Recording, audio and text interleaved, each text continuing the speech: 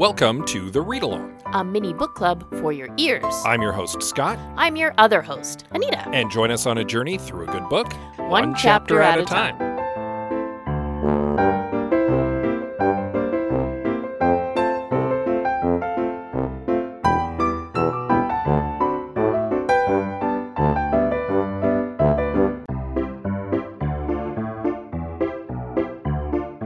Do you like talking about movies? Do you like talking about mediocre movies? Do you like talking about how you could have fixed mediocre movies? Well, I certainly do, and you can listen to me, Scott C. Bourgeois, along with my co-hosts Greg Beaver and Liam Creswick, as we give our notes, and I have some notes. You can follow it now on your podcatcher of choice, or support it by visiting patreon.com/IHaveSomeNotes.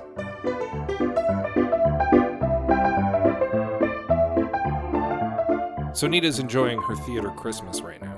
Yay, theater Christmas. Yeah. It's the best. Edmonton has one of the world's more notable fringe festivals. And if you don't know, a fringe festival is a festival of small theatrical works. A bunch of plays, street performers usually, artistic things. Yeah, the concept is that it's a festival that allows smaller productions that would not normally get an opportunity to go up on a stage, an opportunity to go up on a stage. Yeah. And so you get a whole bunch of like weird, experimental, or just very ambitious stuff. Yeah. That you wouldn't normally get an opportunity to enjoy. And so it's a good time. Yeah. Most fringe shows are short, one-act, small cast shows. Yeah, well, because generally speaking, they want to recoup the cost at the very least. So exactly. You want to keep it small and do something fairly easy. Yeah, I like it. It is theater Christmas, in Edmonton especially, because our fringe is kind of a big deal.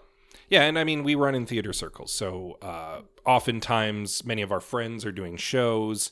So they're around the grounds regularly. There's stuff going on. So it's an opportunity to hang out. Yeah. Spend time with friends, see shows, see our friends' shows. Yeah, see our friends' shows, watch our friends perform. It's really great. I love it. I try to go as much as I can every year. It's theater Christmas, like Scott said. And we're right in the middle of it right now. And I'm excited. So I know that there are other fringe festivals around the world, famously one in the UK, which is where this book is set. You may have heard of it if you are at all theatrical. Little interesting touchstone between Edmonton and I suppose Edinburgh in the case of the Edinburgh Fringe being the big fringe festival over there. That's kind of a segue then to talking about the UK where our novel takes place. You can do it. Yeah. I mean, they're not currently in the book, they're not celebrating the fringe. They're celebrating the Queen who is getting feted because it is her birthday times. And brief recap of our previous chapter in which the Queen is feted because it is her birthday times. Yes, indeed. We get one little piece of case information, and then we carry on with birthday times. Yeah, and that leads us basically directly into Chapter 19 of The Windsor Knot by S.J. Bennett.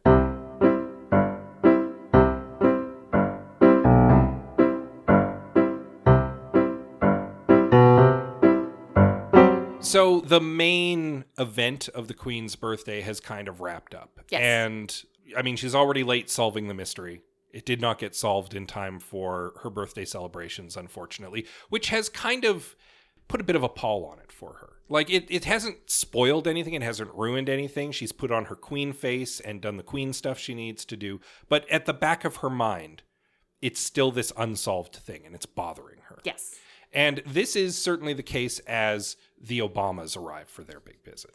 So, after your birthday, you get a visit from the president and the first lady, you know, as you do. Well, I'm under the impression that this was timed to coincide with her birthday. Probably. Yeah. Like, it's a state visit that was to also celebrate her birthday. Yeah. Yeah. As you do. Yeah. So it's a big to-do. There's security details and things need to get sorted out and whatnot. And the Queen does have the opportunity to spend a little bit of time with Michelle Obama. Yeah. There was a sort of rearranging because protocol must be followed, and they're trying to merge two probably different protocols together to make sure that, you know, rules are being followed, but people are still happy. And things got rearranged a bunch. But yes, basically, the president is riding with Prince Philip and the Queen is riding with Michelle Obama, and they all just kind of get to chat. Yeah. And hang out. And they get to be official for a little while because, of course, this is a big deal. Yeah. Right? The cameras and newsmen are everywhere. Well, and the Queen actually reflects for a moment that it's kind of nice for there to be another woman there who the paparazzi are more interested in getting pictures of. Yes. Someone else there for them to care about. It takes a little bit of that off of her for a short while. But yeah, that's kind of the thrust of this chapter. Is it's mostly about the Obamas kind of arriving and settling into their visit. But we do once again get a little smattering of mystery. Yes, we get a bit of the case. So the lab tests have come back. The hair that was found on Brodsky's body has been confirmed that it does belong to Rachel Stiles. Yeah, which is an interesting bit of information. Right? Now, it doesn't mean that she killed him. But it does mean she was definitely in the building. Yes. It means that her hair made it onto his body somehow, yes. Right? So, the Queen is not pleased by this because it doesn't solve anything. It doesn't answer any questions. No. Right? Things are still very muddy. Yeah.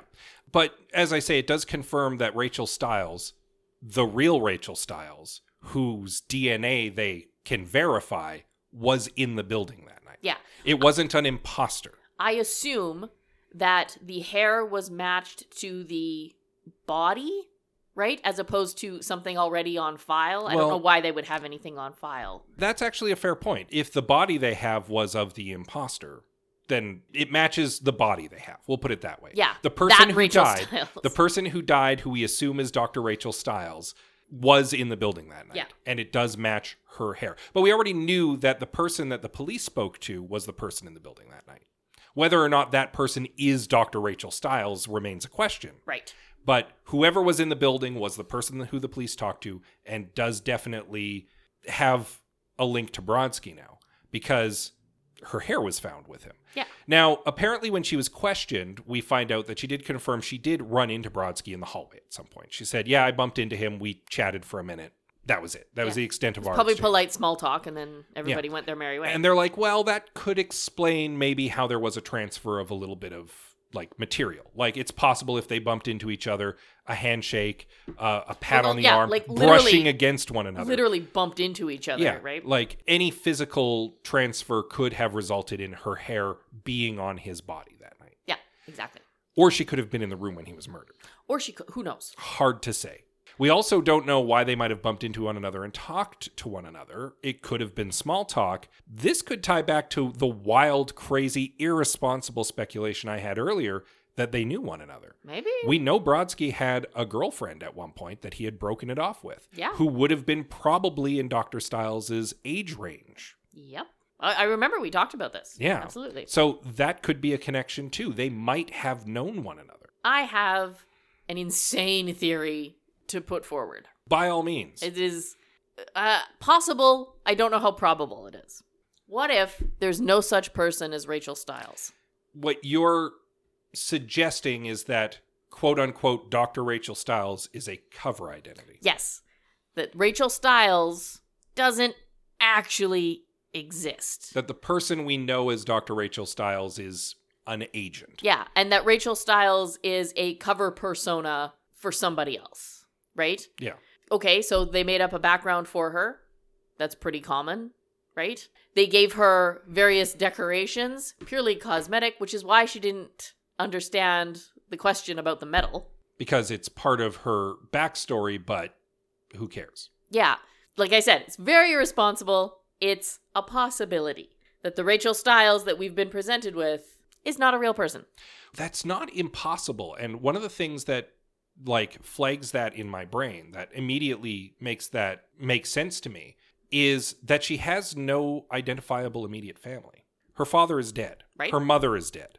She has a brother who's kind of in the wind as much as possible so that she can wear this decoration. Like it was mentioned that she does have a brother apparently, but so that means that she's a woman with very few ties outside of her job.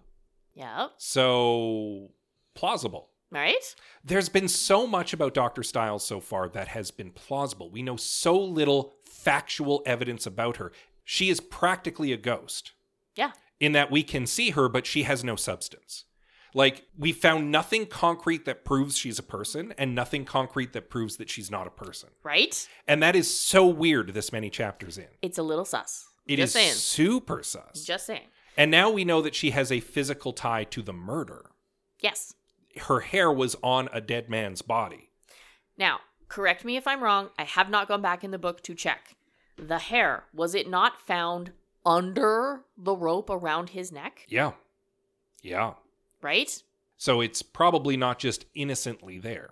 Hard to say. Like I said, it doesn't prove that she murdered him, but it does provide a connection between the two. We just don't know what that connection is. And it certainly strongly points to her being in the room. I don't know what time that would have happened and why she would have needed to be accounted for in another way. But we can't account for her in any other way. No, we can't. All we know about her the night of the murder was that she was in the building and she bumped into Brodsky at some point. We can't account for any of her comings or goings that night. We know nothing about the timeline of Dr. Rachel Stiles in the castle. It's true. She could have gone up to the room and killed that man. To be fair, we don't even know 100% the timeline of Brodsky that night. We know certain facts about Brodsky. We know no facts about Stiles, other than she was at the wine and dine that the Queen dropped in on. Dine and sleep. No, the dine and sleep is the whole evening. She was at the networking meeting. Oh, yeah. With the Mucky Mucks that the Queen dropped in on. That's the only thing we know that she was doing that night. Right. And now we know that at some point after that, she bumped into Brodsky in the hallway. Yeah. Literally nothing else. And somehow one of her hairs got under the rope that was around his neck. Yeah. Right? It seems really sus. Super sus. I'm not willing to go into the accusing parlor and say that she outright murdered the man at this point, but there's a lot of suspicion going on, and we don't know what her motive might have been. And if she did, then we need to find a whole nother murderer because she's dead. Yeah. If we have our fire triangle of murder, right, she has only opportunity at the moment. Correct. We have no idea what she was up to that night, and we will never probably find out her alibi because she's dead. Right. So she had opportunity, but we don't necessarily know that she had means or motive. It's all still really muddy and a big mess, and I can see why the Queen is frustrated with this because this isn't going anywhere. Yeah, but we definitely have another suspicious person who may have done it. Maybe. We just don't know why. Right. And we may never get a satisfactory answer because she's dead. But she also died under suspicious circumstances, which points to there being a mastermind. Right. Or another person who was in the room who wanted her bumped off. It could be. Again, it's all very muddy. And how does this tie back to Vadim getting attacked last chapter? Who knows? Again, I totally understand the Queen's frustration because none of this seems to connect properly. No. And she doesn't have the time to focus on it at the moment because she's involved in all this state business. Talking about state business. Mm-hmm. So Mr. President seems privy to some information that one would think he should not be. Yeah, but it's the United States and its intelligence. I know. Let's be honest. It came through the CIA, who probably got it from MI5. Yeah, and let's be also very upfront about this. He's going to spend time at Windsor Castle. There was just a murder there. His security detail is going to get informed. Oh, yeah. So he would have this information. But it was the way he asked the question. He specifically mentions the loyalties, right? And so the Queen makes the joke about the butler doing it. Yeah. Right? Which means he's getting his info from MI5. To me, that confirms that it's coming via MI5 because that is the tree that they are barking up. Yep. No, that makes perfect sense. Right? MI5 and the CIA probably are talking to one another, especially if they suspect there's a Russian link, and they do. Of course they do. They believe there was a Russian agent working on the Queen's detail. That's they're laser focused on that. Yes. So it makes sense that they would be talking to the CIA about it. And again, especially with the Obamas coming for a state visit right away, they'd absolutely be trying to get information and trying to make sure that things will be safe for when the president's there. Of course. So it makes sense to me that there's that exchange of information. I don't know if I found it mysterious or just tactless that he brought it up. I don't think that it's necessarily mysterious or tactless. I think that in that moment, he was very earnestly like, hey, do you need some help? Like, I have this whole agency at my disposal. Like, we can, if this is a foreign intelligence thing, you're one of our closest allies. Do you need some assistance? See, but the thing is, the queen knows that MI5 is wrong, so she sort of has to dismiss it. Yeah. Right? Which leads to, I think, a really sweet character moment for President Obama. As she jokes about, how they think the butler did it. Mm-hmm. Right? And then we switch, in one paragraph, we switch into his point of view and his reflections on, like, where he came from and what he's gone through to get where he is and the appreciation that he has for the people around him. Mm-hmm. And it was this really nice connection that I made between the two of them, even if they didn't make it. She doesn't outright say, I don't believe MI5 is right. No, goodness, But the subtext of the way she words it is very much like, I trust my people. And Barack Obama's reply is, I also trust my people. Like, he's agreeing with her there. Yeah. He's picking up what she's laying down, is basically what I think is going on there. It was just, it was an unusual situation that led to what I thought was a very nice moment. Yeah. And that's right where our chapter ends. Yeah, or if anything, it's a shorter chapter than last chapter. It was, like maybe 3 pages long? It was short and sweet. We got a teeny little tidbit of information. I actually appreciate that the last 2 chapters have been rather short. Despite the fact that they are going over the Queen's kind of itinerary during this birthday celebration she's going through, and it's the backdrop of this mystery, I appreciate that S.J. Bennett isn't, and I bear with me when I say this, isn't wasting our time with it. Yes. She's acknowledging that this is the backdrop of our mystery. She's acknowledging that this is a good character beat for a little bit Rosie, for a lot for the Queen, who's our main detective. But at the same time, she's like, we're rushing past this. You're seeing it. It's happening. We're acknowledging it. But let's move on because we want to get back to the mystery. Yeah. The mystery's the meat of the story. Yeah, get back to the good parts. So there's been a little bit of drip of some new information just to keep us on the hook. But otherwise, we're kind of like moving past it quick so that we can get back into the meat of things. Yeah. And I appreciate that. Me too. Yeah. Also, realistically, the Queen would have to stop her investigation to Queen for a little while. Indeed. Right? Like she didn't meet her self-imposed deadline, and if anything, this is her punishment for it, is that she has to do all this stuff while the mystery is still niggling away at the back of her mind. But this is very slice of life in the life of a royal. Yeah. Right? So, yeah, realistically, this is what would happen. And you're right. She's kept it short and sweet. And yes, we acknowledge it. Yes, we move on. I like it too. I'm excited to get back to the mystery. Indeed. I really want to see how all this connects because right now it makes no sense to me. I feel like it's starting to come together a bit. We now have a very definite link between Dr. Stiles and Brodsky, and that's hard to just ignore. And that strongly implies that the 2 deaths are not completely unconnected. So that, if anything, that is a huge break because that means, there's a link here. Dr. Stiles' death and Brodsky's death, something's going on there. Yeah. It's not 2 completely unrelated things. I feel like that's a linchpin that we should. So that hair being Dr. Stiles' hair, that's huge. That's actually a huge break. Even if it doesn't seem like it in the moment because she hasn't had an opportunity to really process it all because there's all this stuff going on. That is actually huge information.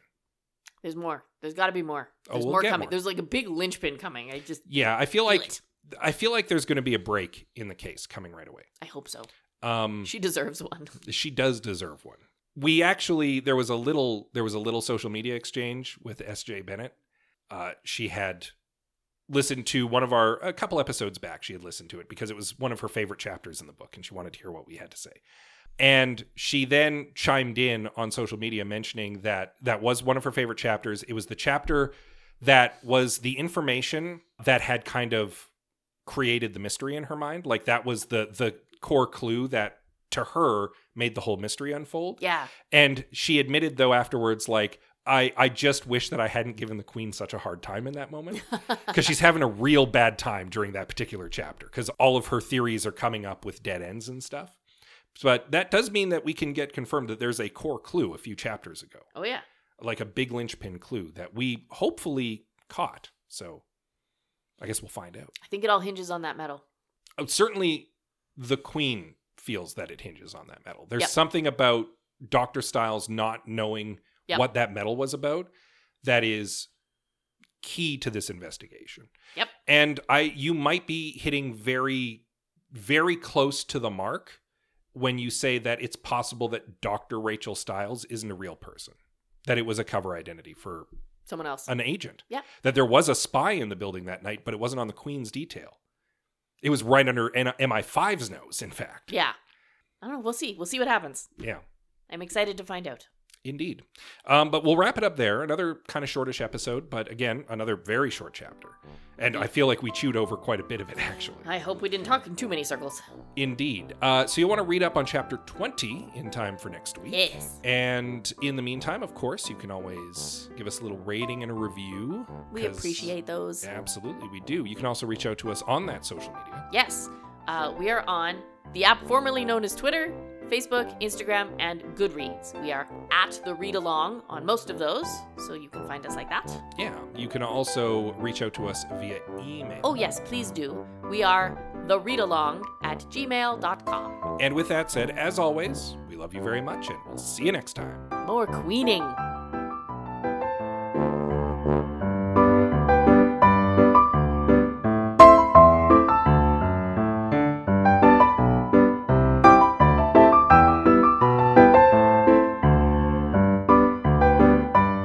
Thank you for joining us on The Read Along with your hosts, Anita and Scott Bourgeois. All Read Along music is by Kevin MacLeod at Incompetech.com. Cover art is by Aaron Beaver. Be sure to join us on Twitter, Instagram, and Facebook at The Read Along, and check out our group on Goodreads.com.